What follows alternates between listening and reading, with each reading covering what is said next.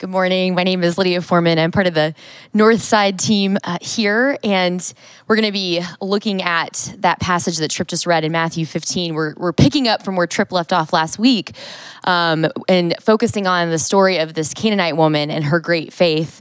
I was joking with Tripp earlier, way to leave me the easy passage. He gets the one where Jesus walks on water, and I get the one where he calls a woman a dog, so thanks for that. No, but as someone who really loves the Old Testament and has found herself in more than one conversation about, defending these rough parts of the Bible, I gotta say I really loved actually the challenge of diving into this passage this week. You may have read this passage before or just heard it read a few seconds ago and thought yikes, how do I square my normal portrait of Jesus with, what he's saying here? I mean, and if you've read the Bible long enough on your own, which you will inevitably encounter these passages that make you feel uncomfortable, right? You've experienced what I call Bible anxiety. So I have a couple of thoughts on how to engage in these sort of uncomfortable passages before we get started that I just kind of wanted to quickly note. So the first thing I think is one of the best things we can do when we encounter a passage like this that makes us feel discomfort and what do we do with it is just to simply acknowledge how it's making us feel. Be honest with yourself and with the Lord. If we avoid these passages, we're never going to learn anything from them, right?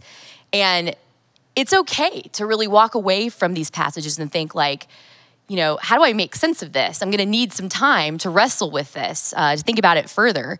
If you think that you're offending the Lord by doing this, be at peace. He can take it. So that's my first sort of set of advice. But then the second thing I would say is not to sand off those raw edges of Scripture that do make us feel uncomfortable. So it may be very well that what we hear sits differently on our modern ears than how it did on ancient ones, on the first listeners. But let's not be so quick to rush to that safer interpretation of Scripture. I think we do violence to the text when we do things like that. The Bible is just a difficult book. It's very complex, and it just deserves a great deal more of attention than we often give it, to be quite honest. So it's inevitable that we're going to encounter these passages from time to time that we're not going to have just ready applications or ready, easy answers to. But I think the worst thing we can do is to try to sanitize it or make it more palatable. I think that boldly and persistently confronting these perplexing passages is really the only way forward as faithful followers of Jesus and faithful interpreters of Scripture. And coincidentally, the main character of our passage today, this Canaanite woman, actually models those two things, boldness and persistence, perfectly. So all that being said, what is going on in this passage? It kind of feels a bit like you've walked into, when you've walked into a room and you can tell there's a really serious conversation going on between three people and you have no context, but it sounds very serious. Why is Jesus talking about defilement? What does he even mean by that? Is he being literal? Why are the Pharisees upset? They're obviously taking offense. They're reading between the lines of what Jesus is saying. And then Jesus responds in a parable, and the disciples have no clue what he's talking about. And then we get this strange story of this Canaanite woman right after that. And that's also very odd because Jesus seems very un-Jesus in this story, right? I mean, at best, he's a little rude, and at worst, he's using a maybe racist or sexist slur, right? Until the very last second, we're whew, okay, there's the Jesus I know, right? So take a breath, and I think the best thing we can do here is just sort of break it down. So we have actually two stories here. Verses 10 through 20 is the one where Jesus talks about defilement, what makes a person unclean and what makes a person clean. And that's one story, and that sort of sets the stage for the second story, which is in verses 21 through 28, where we get the story of the Canaanite woman and Jesus' interaction with her. So in this first story, Jesus is responding to something that happened earlier in this chapter. The Pharisees, if you go back to the first couple of verses in chapter 15, the Pharisees are calling out something that they see the disciples doing, which is they don't wash their hands before they eat. And reading this verse about the disciples not washing their hands probably summons feelings in you as it does in me. Is like when you're watching a Netflix or something or TV and you're seeing people in a crowded bar without masks and they're hugging and interacting. And you're like, ugh, what are you doing? Like this is what COVID has done to us all. So, but hygiene aside, what the disciples were not following was ritual purity law. This is what the Pharisees were calling out in their behavior. And so in response, Jesus is calling out the Pharisees' own hypocrisy in another example, which is too complicated to go into now, but suffice to say, they were prioritizing the rule over the moral law, the heart of what God was after. So they were following a particular law that happened to have the appearance of piety, but undermined the whole point of the law. And so this conversation spills into the passage for today, where Jesus is giving a crowd a lesson on what defiles a person.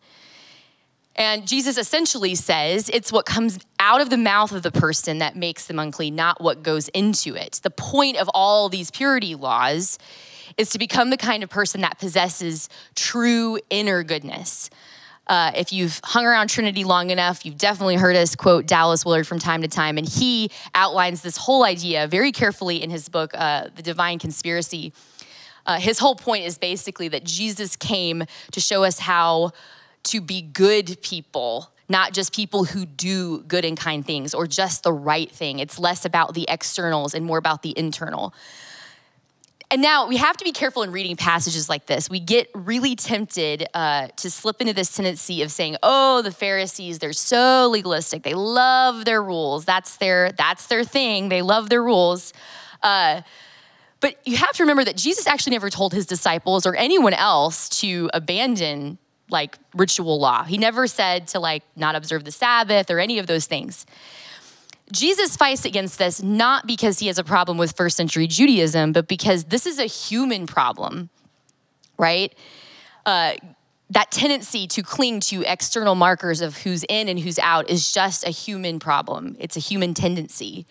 We know that. We're living in that moment right now. We're experiencing call-out culture, cancel culture. We see that daily. Fundamentalism exists all over the ideological spectrum, right? So Matthew, immediately following Jesus's lesson on putting ritual ahead of ethics, of what matters more of what goes in the mouth versus what comes out of the heart, he chooses this place to place the story of the Canaanite woman. Now, one thing to keep in mind about Matthew's gospel in particular is that he's primarily writing to Jewish Christians. It's in a church community that's rapidly growing its Gentile membership, and it's becoming more Gentile in its worldview. So that's something to kind of keep in mind when you read Matthew. And so this story, this Gentile woman, is going to be who would become the vast majority of the church. But she's not just a Gentile woman, right?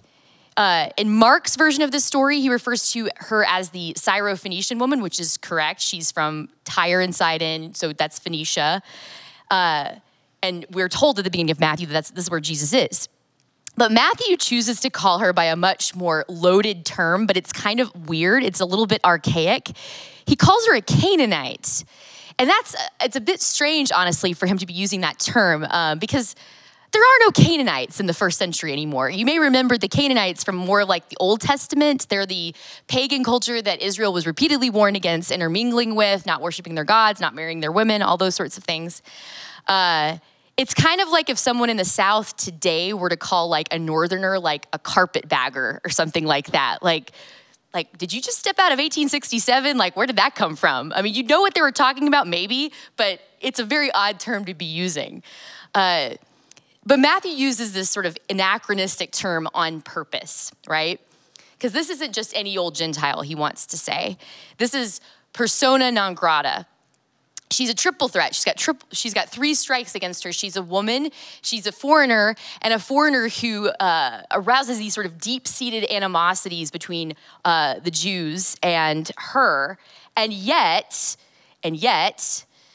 this ultimate outsider, this definition of an unclean person, calls out to Jesus for healing for her daughter. And what's really remarkable is that she not only recognizes his ability as a healer, which is interesting because she's not in the typical region that Jesus has been performing these miracles, but she recognizes his authority. She calls him the son of David, meaning that she recognizes his kingship. She actually sees him as the Messiah, which is incredible for a Gentile woman, but it's also incredible because the disciples have been painfully slow in recognizing Jesus as the Messiah. In fact, it isn't until the next chapter that Peter actually declares Jesus the Messiah. He called him Son of God in the previous chapter, but that's not quite the same thing. That's not quite the same thing as referring to him as the Messiah. So now for the perplexing part of the story. And if we're honest, this passage would probably make a lot of us feel better if we just deleted verses 21 through 27 and we just skipped right to where Jesus heals her and comments on her, heals her daughter and comments on her great faith, right? Like the end, yay. But we can't do that, right? She continues to shout because we read that the disciples are telling Jesus like, hey, like, can you please shut her up? So she's obviously making quite a stink, really. And they're asking Jesus to send her away, but he doesn't send her away. He says in response, I was sent only to the lost sheep of Israel. And that's the first like, oh, Jesus, what are you doing? Like, this doesn't sound right. But this is interesting and maybe even a little bit ironic that he says this because even though that is indeed Jesus' mission, first to Israel, he's in Gentile territory. And he hasn't forgotten where he is, and we haven't forgotten where he is. Matthew's been very careful to tell us that he's in this region of Tyre and Sidon. But then the woman, perhaps encouraged that Jesus isn't doing what his disciples are asking him to do, he's not sending her away, she comes closer and she continues to beg, but she also kneels. And she adds this physical gesture to accompany her declaration of Jesus' kingship. And so she continues to ask for Jesus' help while kneeling. If the catchphrase, nevertheless, she persisted, applied to any woman in history, I think it applies to this woman. She's like, forget the externals, forget that I'm a woman, forget that I'm a Gentile, forget that, I'm approaching this man who all of his male followers are telling him to ignore me. Forget all of that. I know power when I see it. And so then we get to the most cringy or the coolest part of the story, depending on your perspective. Jesus says, it's not fair to take the children's food and throw it to the dogs. Ugh. Again, Jesus is not sounding like typical Jesus, right? Now, remember when I said earlier not to sand off those raw edges of Scripture? Well, here's where a lot of people, I think, slip into that tendency. They really like to do that because they're very uncomfortable with Jesus using this sort of pejorative term that the Jews had for Gentiles. Because of her identity as a Gentile, he's referring to her as a dog. And so they end up saying something to the effect like, well, it's probably like this diminutive term. It's not really dog. It means more like puppy. And Jesus is like viewing her as the sweet puppy. Everybody likes puppies. But I don't think that's actually what's going on here. I don't think the language supports it, but I also don't think it goes hand in hand with how Matthew has described this woman. He calls her a Canaanite, right? This is an enemy. So he describes her in the language of this ancient enemy. And I think what Jesus is doing here is intentionally stirring up a debate. He knows this woman is up for it, right? Like she's already demonstrated her courage. She's approached Jesus. She's boldly calling him out. She's recognizing his authority. She just doesn't get any bolder than this. And he's meeting her where she is. And we know this, right? Like we know how to engage, in debate with people, like when we can use sarcasm or whatnot, depending on our audience. So for instance, I remember the day that I could use more complex, nuanced arguments with one of my children because this was one of my kids. He was, I think, about 6 at the time, and he had just gotten the game Clue as a present. And so we were opening it up, and I was explaining the game to him and showing them the pieces. But I wasn't ready to play it yet. I was like, we can't play it right now, but don't lose any of the pieces because if we go to play it and we don't have the pieces, we'll be sad, etc. And so I leave, but he can't resist it because kids love those little metal pieces in Clue, like the lead pipe and the wrench and all that kind of stuff. So he's playing with those. And I'm downstairs And I don't know why, who knows why kids do what they do. He had this urge to put one of the pieces, I think the lead pipe, into the little hole in the doorknob. And so he puts it in there, and of course he can't get it out. And so it's lost. So he comes down and he tells me, and this is exactly how he enters the room. He says, so technically, if I know where it is, it's not lost. And he was right. And I knew at that moment, like, what future debates with him as a teenager were going to look like. And I was like, oh boy. But I think this is what Jesus knows. He's recognizing what this woman is made of. He knows that she's ready for it. And he's engaging in repartee with this woman. He enters this conversation using the expected language of a Jew towards a Gentile, knowing that she's up for the debate. And turns out, Jesus is pretty smart, he's right. Because she fires right back, yes, Lord, yet even the dogs eat the crumbs that fall from their master's table. And that yet is so important because she's literally debating Jesus right now. Who does that?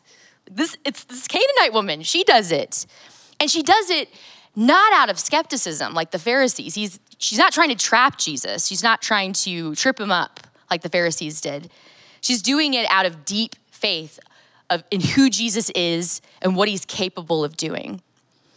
And then Jesus says, and this is the only time he tells someone this. He's amazed by the faith of the centurion a few chapters earlier, but this is the only person he tells directly, woman, great is your faith. And then he heals her daughter. It's stories like this that really make me stunned in awe of the Bible's brilliance. Because, I mean, what a powerful and beautiful illustration of how what comes out of heart is what matters most. Technically, yes, she is the most unclean person in every sense.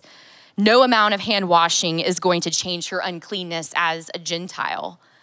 But her faith, what was at her core, what Jesus has said is what matters most, is what spills out here, and it overrides all those barriers. She has faith that Jesus has the power both to save Israel and both as well as her Gentile daughter, right? She's ahead of her time. She's sort of this renegade. I love it. I like what N.T. Wright says of this passage. He says, this woman's faith broke through the waiting period. The disciples, and perhaps Jesus himself, are not yet ready for Calvary. And this foreign woman is already insisting upon Easter. I've been thinking about this woman all week, and it's really convicted me of what a sanitized faith I have, just how limp my faith is. I've had the privilege and the advantage of, knowing Jesus my whole life, and yet I feel like I oftentimes just settle for a much tamer version of my faith. And I look at the story between Jesus and this woman, their interaction, this dynamic they have, and I have FOMO, right? Like, I just love this dynamic. Somewhere along the road, we've gotten the impression that it's not okay to wrestle with the Lord, like that's somehow not acceptable, but it's actually a sign of robust faith. So I've been asking myself, and maybe you can start as well, where are the areas of my life where I'm being called to persistence and boldness in approaching the Lord? Where am I like the disciples, where I'm just painfully slow in recognizing who Jesus is and his kingship and his authority and his power over my little world, but also over the world. Where am I missing out? I think our world is in dire need of this kind of faith. So I'm just going to ask, God, grant us the eyes to see Jesus in all of his power. If you're able, would you please stand to recite the words of the Nicene Creed?